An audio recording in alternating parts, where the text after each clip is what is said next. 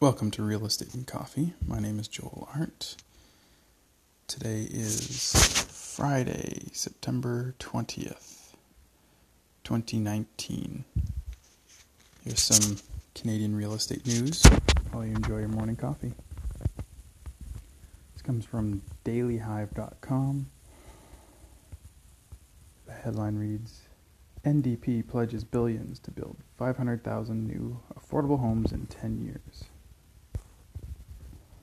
Jagmeet Singh continued his push to win progressive votes on Tuesday by promising an NDP government would invest billions of dollars in affordable housing to help Canadians struggling to make ends meet. The commitment was the NDP's latest pledge to expand social programs. The party's promises have included universal pharmacare and free tuition for post-secondary education, while promising higher taxes on large corporations and the wealthy.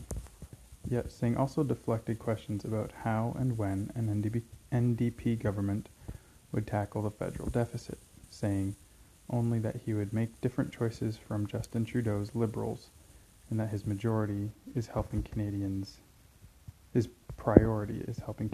now. We want to take the budget very seriously and will look at what that means in the future, Singh said during a campaign event at a non-profit housing complex in downtown Ottawa, a few kilometers from Parliament Hill. But right now, our priority is investing in some of the crises that people are going through. Singh's stop in the capital on Tuesday meant a return to Ontario, where he spent the first few days of the campaign before a tour of Western Quebec over the weekend. He was in Ottawa Centre, where Liberal Catherine McKenna defeated NDP's Paul Dewar in 2015. The seat has historically flipped back and forth between the Liberals and NDP.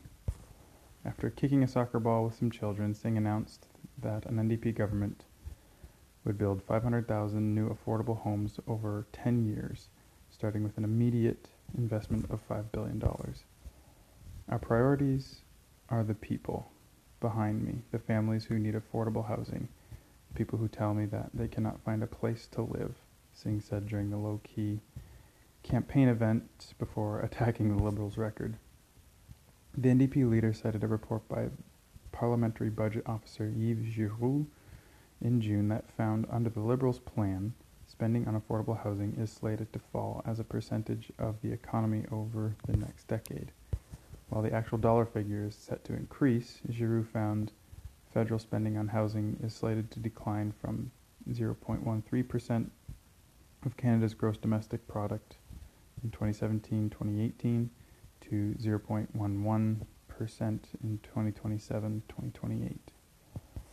We hear Mr. Trudeau talk about there is a housing crisis with more of those pretty words, Singh said, acknowledging the problem, but then when it comes to the actual solving of the problem, empty promises. Yet, Singh was hard-pressed to say where he would find $5 billion for affordable housing in the first year of his mandate, and instead pointed to the Liberal government having found billions to pay for corporate tax cuts and the Keystone XL pipeline. Singh painted the $4.5 billion for the pipeline and $14 billion in corporate tax cuts, which the government said were needed to help Canadian companies compete with U.S. competitors following similar cuts down south, as a handout to the wealthy. Some experts have said such a characterization is misleading, as it does not acknowledge how ordinary Canadians might benefit too by driving investment in the country and getting Canadian oil to more lucrative markets. When something is a priority, Mr. Trudeau seems to go out and do it, said Mr. Singh. But it hasn't been a priority to make people's lives better. We believe our priority should be investing in people, investing in housing, and that's what we're going to do. While Singh noted his previous promises to hike taxes on corporations and the wealthy, close various tax loopholes and crack down on tax evasion, he indicated all revenues from those measures will be put into social programs. With these measures, we're going to increase revenue and we're going to use the revenue towards programs that actually invest in our country, he said, of the tax hikes and other initiatives. We know that if we invest in people, we build a better future. Both the New Democrats and Conservatives promised in the last federal election to run balanced budgets if elected, while the Liberals were elected on a promise to run modest deficits during the first few years of their mandate before returning to balance. In the 3 full fiscal years since the Liberals came to power, however, the federal government has posted $52 billion worth of shortfalls, even though the economy has had a solid run of growth.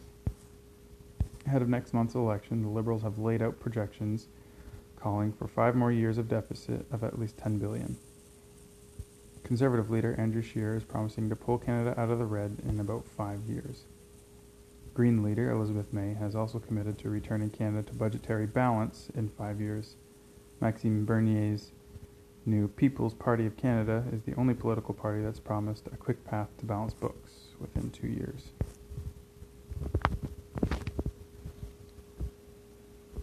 So the first question addresses this in the article is always, how do you pay for that? You're talking about $5 billion worth of investment. How do you pay for that? Now, Singh is proposing a wealth tax.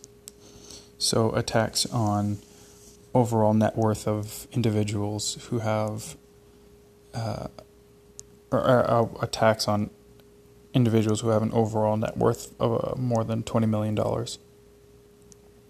So they'd pay a percentage of their overall net worth annually, which is interesting. And I've actually been doing a little bit of research on the wealth tax because, I mean, theoretically it could work, but as I look into it, in most countries that have implemented it, it didn't work out so well, and it was discontinued. I think I'm pretty sure there are only 3 countries in the world that have a wealth tax right now, when probably about 20 years ago there may have been upwards of 20 countries, maybe 15 to 20 countries.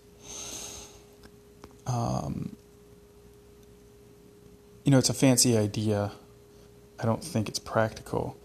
So, again, the question doubles back to, how do you pay for that? I mean, the idea of putting 500,000 affordable housing units in the market, or not even on the market, but just building 500,000 affordable housing units in 5 years. Sweet. How are they being paid for? I'm all for it, but we just need a really good plan for something like that. Even if we can get 100,000 in the next 5 years, I think that would be an accomplishment, like from the government. But here's the deal. Why are we not incentivizing private companies to build affordable housing? Like, you'll probably hear me harp on this a lot. And you know what? If you have experience in building residential units and building apartment buildings, correct me if I'm wrong. And I would love to talk to you about it. But from where I stand, money flows to the path of least resistance. It's like water. So make it easy for private companies to build affordable housing. And so if you have a hybrid plan of government spending and building versus private spending and building, I think that's our best option. And that's what I would like to see.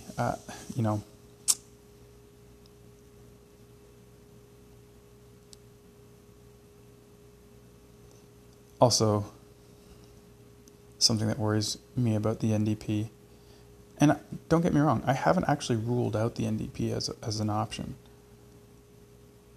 For everybody out there, every real estate investor out there who is all about Scheer, double check, man. Like, don't just take it pat because it makes it easy for you to do business. Like, there's a cost to everything, and just because you get tax cuts or whatever doesn't necessarily mean there isn't a cost to those policies, those corporate policies.